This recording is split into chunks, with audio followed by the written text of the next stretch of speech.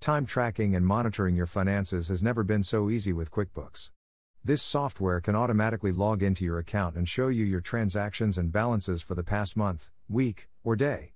In this article, we'll show you how to do it step by step, no coding required. Go to QuickBooks Time Login and select Sign In the top right, then select the drop-down option for QuickBooks Time. Enter your email or username and select Continue. If prompted, select Sign In with QuickBooks Time or Sign In with Intuit. Enter your password and select Sign In. How to log into QuickBooks by Time.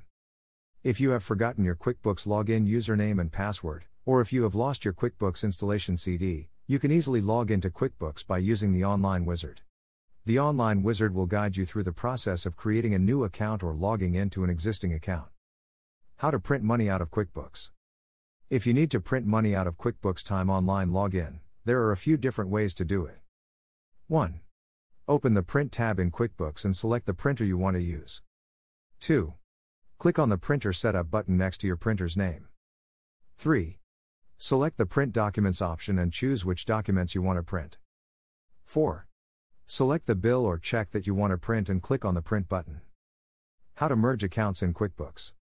If you have two different accounts linked to QuickBooks, you can merge them into one account.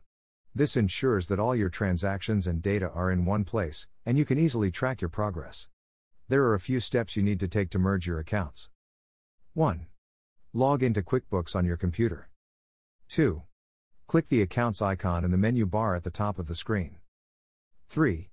Select the account you want to merge with the other account. 4. On the right side of the screen, click Merge Accounts. 5. Follow the on-screen instructions to complete the merge. Conclusion. If you're having trouble logging into QuickBooks on time, there are a few things to check. First, sheets.intuit.login makes sure your browser is up to date and that you have the most recent version of QuickBooks installed. Next, try reverting to an earlier version of QuickBooks if you can. Finally, be sure to enter your password correctly, making sure the characters are all in lowercase and that they are at least 6 characters long. If none of these tips work and you still cannot log into QuickBooks, please contact customer service for assistance.